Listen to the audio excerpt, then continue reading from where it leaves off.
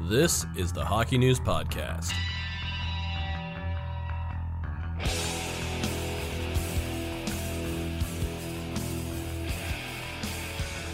Hello everyone, the Hockey News Podcast is back. We're brought to you by our sponsor, Christian Hockey. It's Matt Larkin here, it's Ryan Kennedy.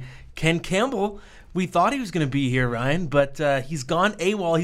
He's in a city somewhere in the U.S. Yes. And if you see Ken Campbell, just call the local authorities and we apologize, but he's out there somewhere. Rumor has it it's Detroit. Yes, he's on assignment. Yeah, he's on assignment. Yeah. So there's no Ken today, but you got me and Ryan, and it's funny. Going into today, I was thinking, trade deadline has passed. We're not too close to the playoffs yet. What are we going to talk about? Well, there is a lot to talk about. There's so many things to talk about. Let's start with the GM meetings. And the number one item on the agenda was the E-Bug. It's the new acronym that everyone loves to say. Let's just get it out a few times. E-Bug. Hashtag E-Bug. E-Bug. E-Bug. Emergency backup goalie. And the league's general managers were voting or discussing whether there needs to be any amendments made to the rules to standardize the process so that the typical emergency backup goalie has better qualifications, a higher standard, so you don't get another David Ayres situation. In the end, they decided to vote down the idea of any change, any tightening of the language. It's going to stay pretty loose. It's going to be whoever's available in the building. The show goes on, so theoretically we could get another David Ayres situation. Do you think that's the right call? Yeah, I'm fine with it. I mean, here's the thing. The last two E-Bugs we've had won their games. You had David Ayres with Carolina, and you had Scott Foster with Chicago. So I don't really think it's much of a problem. Look, it was a fun story for a week, and good for David Ayres for making the most of it. But, I think about one of our peers, Mike Tracos, wrote about how this all feels like a big smokescreen. When the actual big issue right now is the Department of Player Safety and the fact that no one seems to know what warrants a suspension and what warrants a fine and what warrants nothing at all. So for me, it's like, yeah, this happens maybe once a year, not even that frequently. It's a big story. It's pretty rare when two goaltenders get hurt in the same game, so I don't think the GMs needed to spend much time on it. Sounds like they didn't, so good for them for keeping things tight in Boca Raton. I agree. That sounds like a weird detective novel, keeping things tight in Boca Raton. By Elmore Leonard. The new Paul Thomas Anderson movie. I think you're right about the smokescreen, but it's weird. I don't know if I'm starting to change. And since I turned 36, I was joking with my wife. I've started backing into all parking spots now, and I'm starting to become slightly more allergic to fun. I've already said I'm not a fan of the lacrosse goal, and even though, listen, I love the David Ayres story. I was giddy over it. It was so much fun, but I do wonder. I think what a lot of people don't realize, and people like to say, it's only because it affected the Leafs. No, it was Carolina. Their situation was the one in jeopardy. They got extremely lucky that they won the game. If you were to play out 100 E-Bug scenarios, I think most of them would end in disaster. David Ayres let in the first two shots he faced. So what I do wonder is if, another David Ayres comes up, whether it's next year or the year after, the team gets shelled, loses that game, and Carolina is in a fight for a playoff spot. What if they lost that game and they end up missing the playoffs by a point? So I luckily, because he was a hero, he won the game. We're not going to find ourselves in that situation, but I do wonder if that happens down the road, are people going to want to revisit and be reactionary in a different way, even though it's so much fun. I do think, when you're thinking about how serious pro sport is, you don't want something to be decided by a guy off the street. Even though as the fans, it's a ton of fun. So I actually am more personally open to the idea of amending the rules, even though it was a blast. Not to get off on a tangent, but why is backing into a parking spot better? Just because it's more convenient for later when it's time to leave your parking spot. Even when you're getting groceries? No, I'm talking about more in a parking garage. So it's more like I've started to become more of a quote-unquote dad where I'm like, got to back in. I got the time now. I'm going to be happy. Future me is going to be thanking current me later. See, I think the opposite. It's easier to back out, and because there's sort of other drivers know it's I'm backing out here. Just give me a second. You want my spot anyways. You will wait. I'd rather have the convenience of just getting in and out of my car. Okay, fair enough. True story. And you are older than me, so there you go. True. I'm more dad. Yes, that's right. Another huge chunk of news today. So the IIHF has canceled 6 tournaments. There's the under 18, the Division 2 Worlds, I believe. Lower levels, and a whole bunch of the Division 2, Division 3 lower level tournaments. Division 4. Steven was looking forward to that. Take place all over the world because of the scare of the coronavirus. The Swiss League, the NLA, has also postponed its playoffs until March 15th. So that's a massive story. And to me, what I'm wondering, it's tough to comment too much on it now because we're so early in this news cycle of how the coronavirus is going to affect every sport. But I guess the main question I have in my mind is, are we just getting started here, and are we going to see a trend of more and more tournaments and leagues, especially overseas, canceling things, postponing things? What do you think is going to happen? Well, I think it's a very real consideration because you are talking about, especially at the NHL level, putting about 18,000 people in the same building, using the same doors, the same bathrooms, all at one time. You don't know what vacations anybody has been on in the past, week or two. So it's going to have to be consideration. And I think it all depends on how we see the spread of the virus in the United States in particular, just because the population density is so much greater than in Canada. In Ontario here, we've seen a couple of cases, but they seem to be pretty isolated and it hasn't really spread. But I mean, this is a real organizational challenge for hockey, and it goes down to the junior levels. It's something that,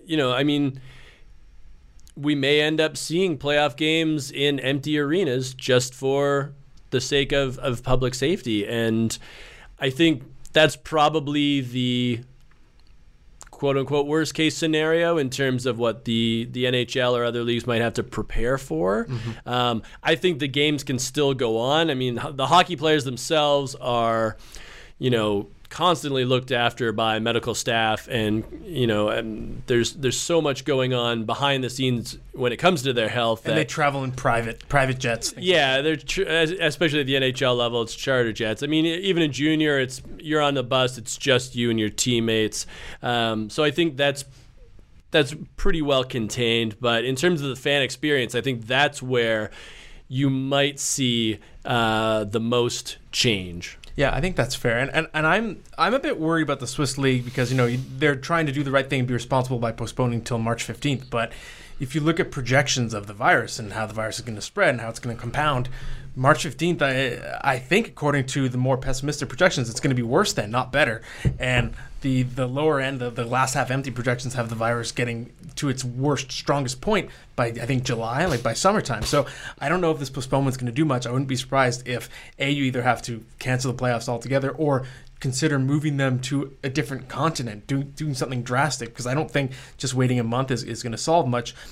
On the NHL level, I don't think we're going to see a major impact. I don't think we're going to see empty buildings yet. But what we already know, the NHL has already sort of indicated this, that the China plans are going to be affected. That could be, future China games. Even Beijing, I think it's going to affect the ability to strike a deal to send players to the Olympics. Who wants to be bargaining to send players to China right now, even though it's a couple years away? Yeah. If this virus is as bad as it seems to be getting, we have no idea what the situation is going to be like by 2022. So I don't think that's going to be something that's discussed or bargained anytime soon. The other thing too, there are little details, like so many players in the league are from European countries and they go home during the off season, and depending on where the virus spreads, are Finnish players, Swedish players, German players, are they going to want to go home the way they normally do, or they're going to try and stay where the virus is spread less in North America? That's a possibility too. So I think at the NHL level, we're just going to be getting ripple effects, but in terms of pro leagues on that continent, I think we're just seeing the beginning of what's going to happen. Now, to make things a little lighter, it's a depressing thing to talk about, of course, the coronavirus. Let's talk about awards. Let's talk about the MVP race, which I think is going to be very interesting this year. Leon Draisaitl, most people are saying, has the inside track. He's over the 100-point mark. He was fantastic when McDavid was hurt, but there are so many good candidates having monster seasons this year. For you, does Draisaitl have the inside track? Has he done enough to pull away from McDavid, or is there still a risk of canceling each other out in the vote? If I'm voting today, I'm voting for Leon Draisaitl.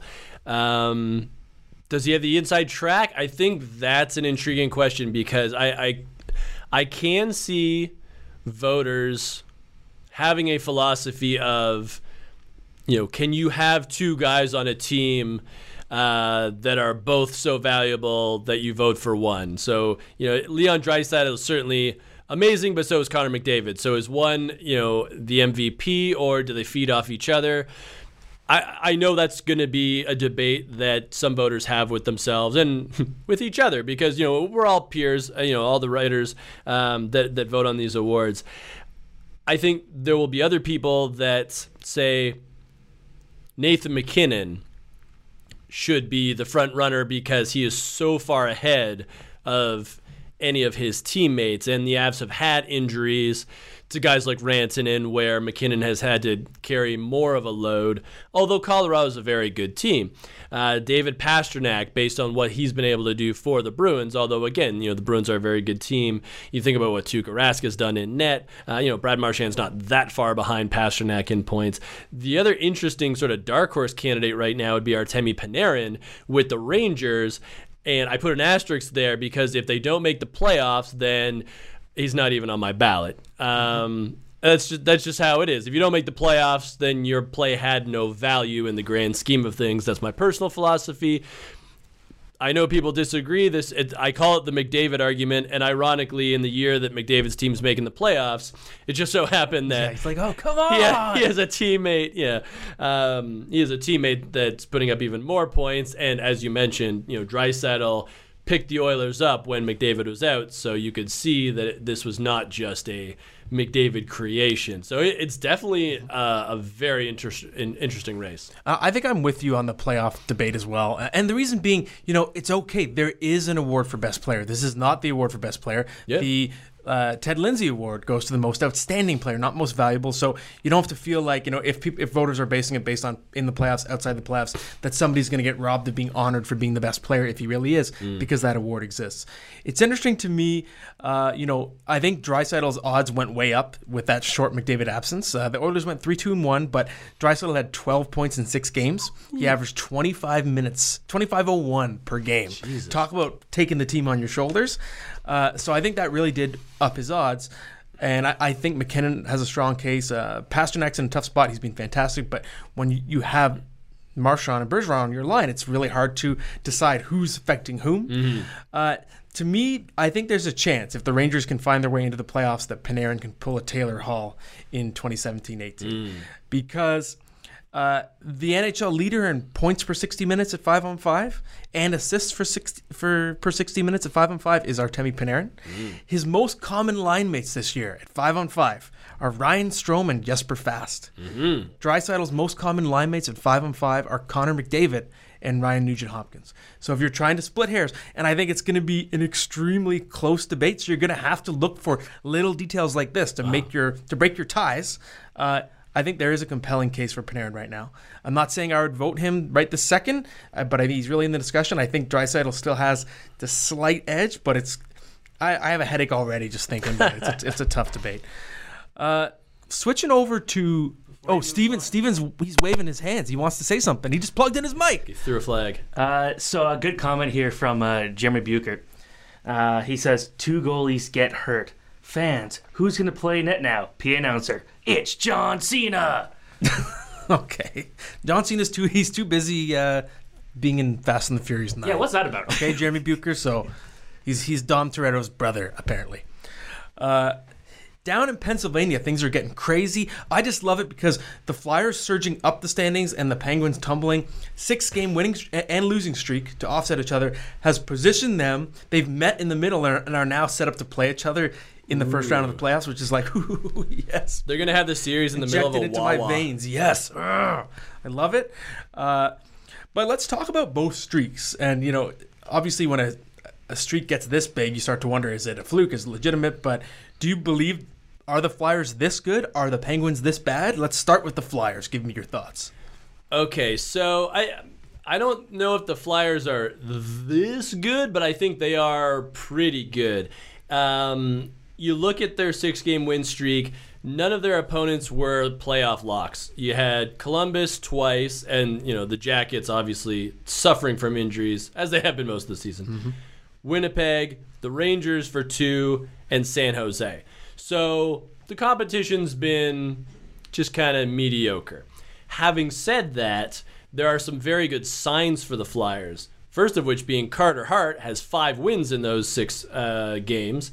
So that's great news because he's had an up and down season, and especially earlier on, he struggled, and the Flyers really needed to support him more and to get some other performances out of goaltenders.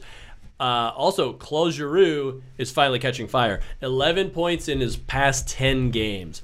This is exactly what Philly needed because the offense just wasn't coming from their captain. And luckily you had Travis Konechny taking things to another level. You had Sean Couturier continuing his awesome play of the past few years. So I think the Flyers are trending in the right direction, and they're getting a lot of positives right now. As for the Penguins, I'm a little worried, but not too much so. Matt Murray's cold right now in net. Tristan Jarry not doing too bad, but I'm wondering if teams have started to figure him out. I think the Sabres hung 5 on him the other day. So if you're Pittsburgh heading into the playoffs, you have a goaltending conundrum right now. Having said that, you still have Sidney Crosby and Evgeny Malkin, and now you have Jason Zucker and a whole host of good players. So I don't think the Penguins are 6 losses in a row bad. But there is some weakness that needs to be shored up before a potential all Wawa Isle series against the Flyers. That's fair. And I see when I look at the 2 streaks, I think I believe in the Flyers streak more than the Penguins. Yeah. Maybe there's a bias there because I was sort of in the Flyers camp from the start of the season. I think when we were projecting our standings, I was the only guy that had the Flyers second in my projections. I liked what they'd done, what they'd added. And I think bringing in Alain Vigneault and, of course, bringing in also Matt Niskanen and Justin Braun has had the exact effect that the team was hoping for. Flyers have been a lockdown defensive team. They already had lockdown defensive forwards, but I think everything is settled down on that defense core, and I think the young guys, maybe with less pressure on them, you're seeing Ivan Provorov take a big step forward, and you got Philippe Myers, Travis Sanheim. And the Flyers, they remind me a lot of someone. They have a young goalie who's emerging. They have a big, strong defense that can also move the puck. They have good defensively responsible forwards. They have they have a team that has a lot of varieties of players, so they can play almost any style. They were founded in 1967. Yeah, exactly. They're kind of reminding me of last year's Blues roster. And I think, especially because of the breakthrough on the defense core, which they've been waiting for several years, it was always great on paper. It was going to be great, and it's finally getting there. Carter Hart, 7-1, 923 save percentage since the All-Star break. And again, when a guy with the pedigree that he has starts doing this, it's not like, oh, who's this guy? It's like, yeah, it's Carter Hart. This is what he was always supposed to do. And I think what's interesting about Claude Giroux as well, we know he's past his prime, but with the emergence of Travis Konechny is now arguably the team's number one. Not when I say playmaker, I don't mean playmaker as in passer, but game breaker. Right. Creator. It's taking pressure off Giroux to be the guy, and maybe that's why he's starting to emerge. So I think this is a team that could make noise in the playoffs. I just like the way they're built. The Penguins, they've been ravaged by injuries so badly, and I think people talk a lot about Jake Gensel, but you look at guys like Zach Aston-Reese and even John Marino. I think defensively the Penguins have been suffering a lot, and I think they were playing over their head. It was only a matter of time before they had to regress, given the injuries they've had. They've also been a little bit unlucky. So since February 1st, they have the 3rd lowest PDO in the league. So I do think that's going to correct itself a little bit. But I think what's happening, this streak, I think the Penguins, when they were surging, they're not that good. They're playing over their heads given the injuries. I think they're kind of getting corrected a little bit right now, maybe overcorrected. But I think come playoff time, they're still going to be a dangerous team. I still think what they've shown most of this season, I like their odds of making a run better than last year when they got swept. Although if they run into Philly, that's a tough series to handicap right now. Really tough. Lost there. Yeah, so if they go head to head right now, I think I got to lean toward Philly. But again, I put more stock into the hot streak than the slump at this time. I agree. A lot of major injuries are going around the last couple of weeks, some catastrophic ones. We're going to get to Jacob Markstrom a little bit later, so we won't count him for this category. But a few other ones have happened in the last several days. Steven Stamkos, core muscle surgery, I believe is what his injury was. Chris Kreider with the fractured ankle. Igor Shesterkin, goaltender, fractured rib in a car accident. Mark Stone, lower body injury, kind of a murky timeline. Jake Muzzin with the fractured foot. It's funny. Now I'm like, I hope I remember all these injuries exactly as they were reported. I hope I'm not naming the wrong body parts, but I am naming the correct injured guys. So there you go. It's good enough for the It's sake half of this the discussion. So my question to you is, Ryan, which of those injuries do you think is the most catastrophic? Well, I think we both agree on this. It's the Rangers' injuries. Yes, I should say catastrophic relative to affecting a team's fate for the season. Exactly, because when you look at Tampa Bay, they can survive without Stamkos. When you look at Vegas, they can survive without Mark Stone. So far, the Leafs are surviving without Muzzin, and the thing with Toronto is they basically only have to be slightly better than Florida, and Florida's in the dumpster right now, so... that's why I look at the Rangers and I see a team that kept Kreider instead of trading him, and then he gets hurt almost right away, which is just horrible luck. And obviously with Shesterkin, I mean, a car accident, like you can't predict. It's not even an on-ice injury. It's just horrible luck. But, I mean, Shesterkin is the man in net for New York right now. Henrik Lundqvist got torched by the Flyers the other night. Georgiev's fallen back to earth. I mean, Georgiev's he's a good backup. That's his lot in life. But unfortunately for New York, they are now left without a real starter for this year. I mean, obviously Henrik Lundqvist is going to be remembered as one of the greatest Rangers ever. He's probably going to be a Hall of Famer, but right now he's not a starting goaltender in the NHL. And New York cannot afford to be giving up points. So between Kreider and Shesterkin, it's just the timing is horrible for a team that was playing well and was building something nice. I mean, I don't think a lot of people saw New York at this point this year. I think we all liked what they were building and thought next season that's going to be a tough outfit. This season's more about learning and having guys like Capo and Adam Fox learn the ropes, and Shesterkin for that matter. But they've overachieved, and unfortunately, fate is throwing up a big barrier at the worst time. Yeah, I think you're right. And it's interesting. I was talking to a scout last week for a different story. I think it's a story on a prospect, Kirill Kaprizov, but there are some comparisons in his game to Artemi Panarin. And the scout and I started talking about Panarin, and then we started talking about Chris Kreider. So we were going all over different topics. But one thing he was saying was, who's the hardest forward to play against on the Rangers? I said, Chris Kreider. And he said, and in terms of, physically, in terms of for the defenseman having to battle a guy. And he said, and Zibanejad as well. And he said, when the opposing teams are having to face their line, it frees up Artemi Panarin to not always have to face the hardest checkers. So I think not only does it hurt to just lose Kreider, it could have a ripple effect where Panarin's going to face tougher competition going forward.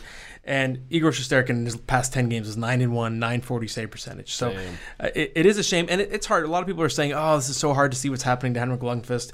And it is. But the thing is, he's at the age when most professional athletes retire. It's not his fault. He's just getting almost too old to play in the NHL. Maybe he is officially too old to play in the NHL, and you can't really hold it against him. It's just, it happens. You age, right? That's right.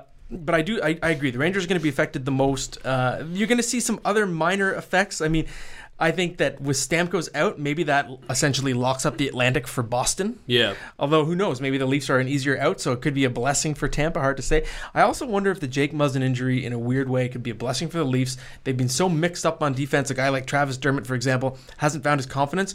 And then on the weekend, he's put into a shutdown pair, I believe, with Justin Holl. Yeah. And you're going to see a lot of other Leafs defensemen, just because they have no choice, that were in smaller roles get pushed into bigger roles down the stretch, and you kind of get to find out what you have. And I think that could actually help when a team is this kind of disastrous defensively. I think there's nowhere to go but up, and I think you could actually help some of those guys by just giving them different looks and more responsibility. And then you get Muzzin and Riley back in time for the playoffs. You never know. Let's talk about some mailbag questions. We got a whole bunch. We'll see how many we can get to. The first one is from Jim Anderson, and Jim wants to know, are the Wild all that? Despite trading Jason Zucker and firing Bruce, they are competing for a playoff spot. And it's interesting because I did interview Bill Guerin last week, and he did talk about how, he doesn't believe in blowing the whole thing up. It's part of the reason why he didn't sell off every piece. He thinks that they have enough tiers of, guys in their prime like Matt Dumba, and Kevin Fiala has been on fire, absolutely on fire. They have some older veterans. They have some prospects coming up. especially Kirill Kaprizov, of course. So he believes that they can sort of straddle the line. He doesn't believe that in blowing it up. And here they are kind of hanging in there. That said, you look at the big offensive explosion they had last week. 2 of them came against Columbus. You already referenced them, that they're kind of just in survival mode with all the injuries. And they also beat on Detroit. It's hard to judge any team through the lens of having I think we might beat Detroit like 6-5 in overtime. During February, they've still lost to Boston, Colorado, St. Louis. So tougher tests. They haven't been up to that challenge. So I'm personally not a believer yet. I think it's been a fun story. But at the end of the day, I think it's going to be just the usual Wild kind of floating around that bubble. And I'm not a fan of that strategy, and I did ask Guerin about that point blank, like, are you sure this is the right? And I know some GMs feel differently. But I don't know. I think this is going to be just the usual Wild floating in that middle.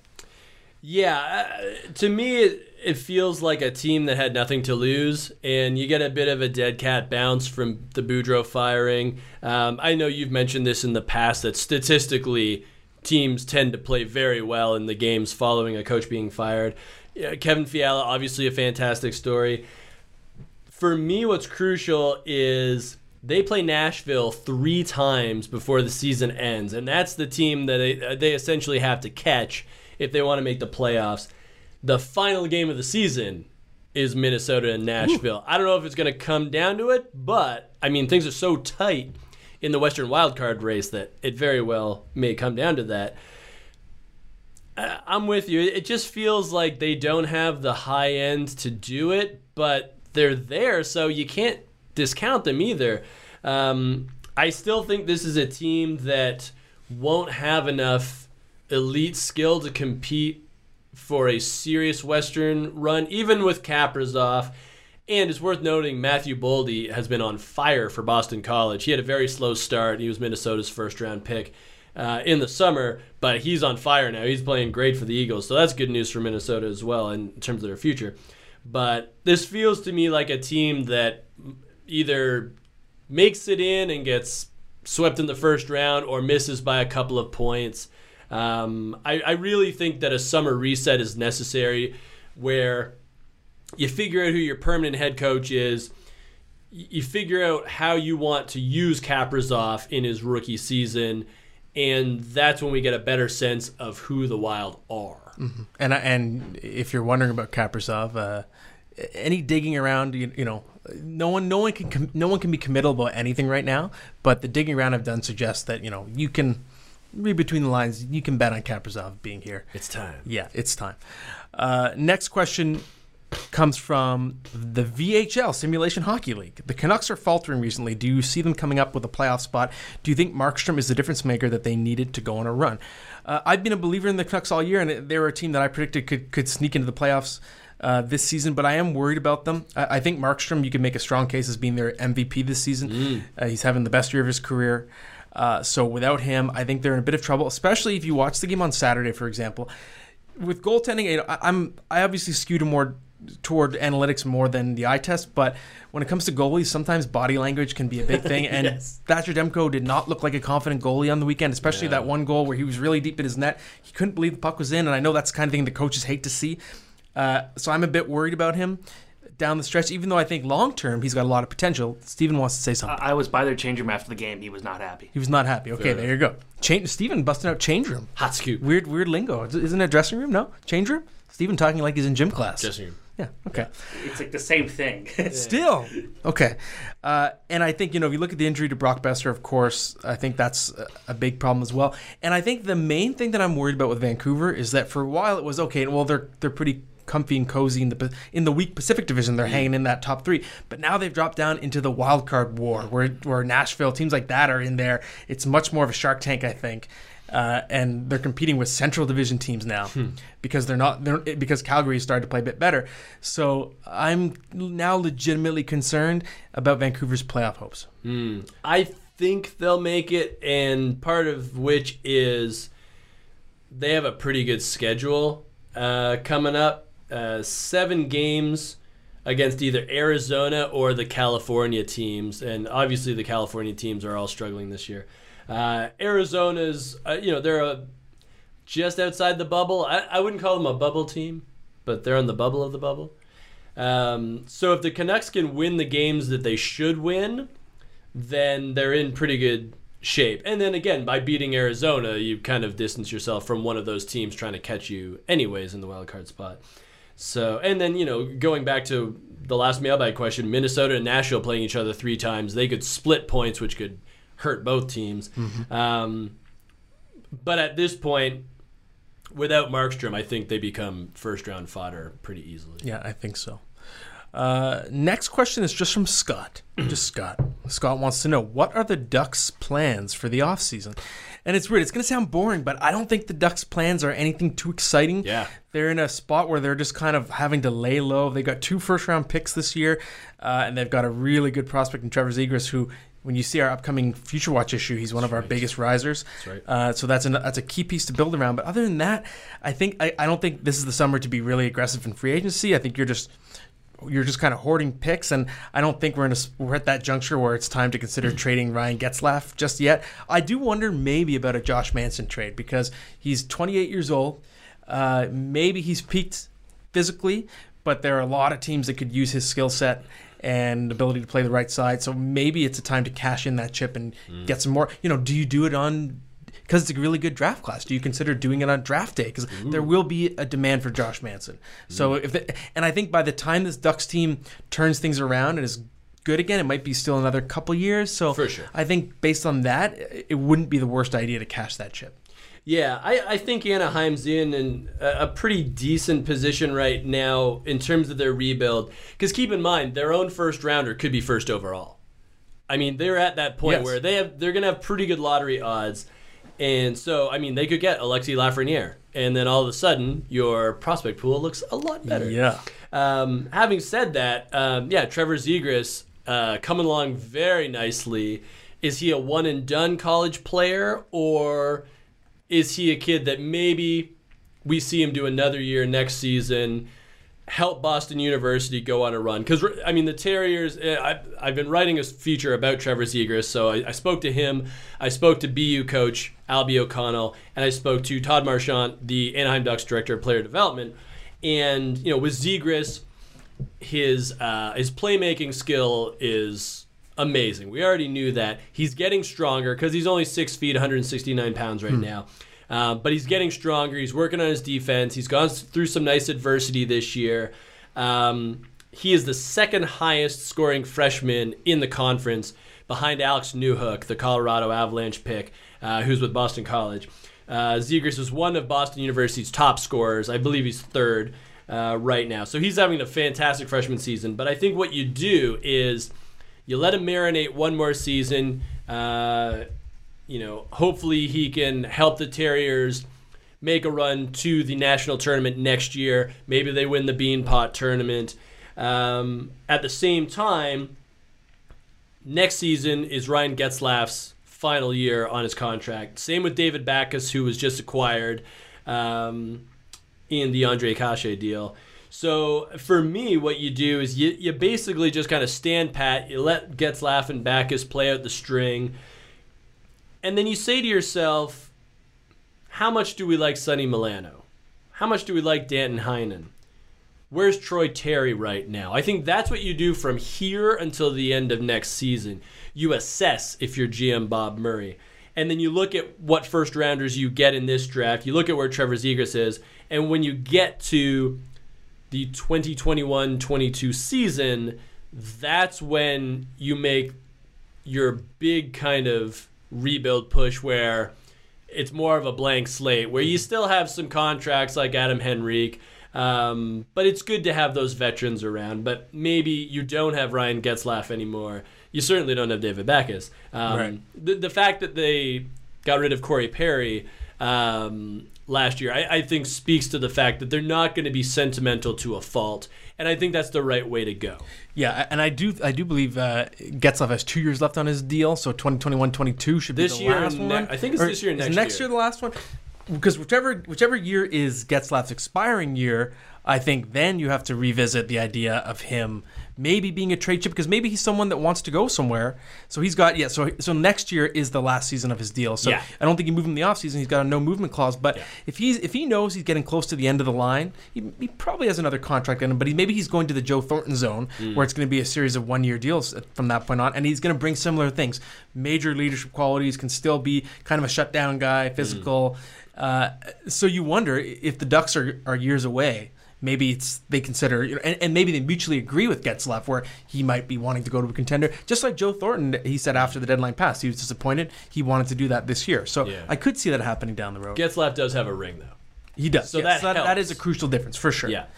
The next question, okay, I think this is from our intern who's just through the door, Kyle Hooper. Unless it's a coincidence. So our intern, Kyle, he could have just walked up to our desks and asked us this, but he's stealing airtime. He submitted a question, and I put it into our list of questions, and I didn't really notice till later. I was like, wait, it's Kyle Hooper. I almost want to call him into the room right now just to kind of stare at us, and we can speak the answer to him. But I guess I won't do it. I guess he's we'll just busy. He's busy. Future Watch. Okay, he's working on something right The now. editors will yell at you. So intern Kyle wants to know, let's say the Leafs don't make the playoffs, what's the best course of action for them during the offseason? Well, like you said, Ryan, they're because of Florida torpedoing just as they've gotten hot, I think their odds are up to 95%. They could still implode, but I think they're 1 year away from nuking the Big Four. Because I don't think they're not going to trade Matthews or Marner or Tavares. And some people will say, what about Nylander? But Nylander is now the best value financially by far of that group. Had a great year. I think there's an outside possibility that he would be the sacrificial lamb, but I think it's more likely you look at, is it a Kasperi Kapanen? Is it Andreas Janssen if he's healthy enough? Is it Frederik Andersen if he continues to struggle down the stretch? Is it Morgan Riley? If the Leafs feel like their future pipeline is stronger on the left side than the right, do they need to sacrifice Riley to get a stronger right shot and more defensive defenseman? So I'd be looking at guys in that tier.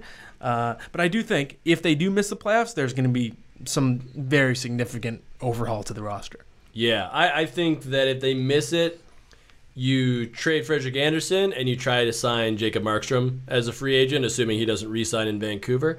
Or failing that, you try to get Robin Lehner as a free agent out of Vegas. I think that's the way you go, and the cap's going to go up.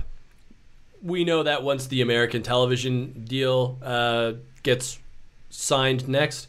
So part of that internal pressure on those big contracts is going to disperse a little bit. But I think if you miss the playoffs, it's going to be because of Frederik Andersen. Mm-hmm. So you trade him for whatever you can get, and luckily, there are some options up for free agency this summer, so the timing would work out for them.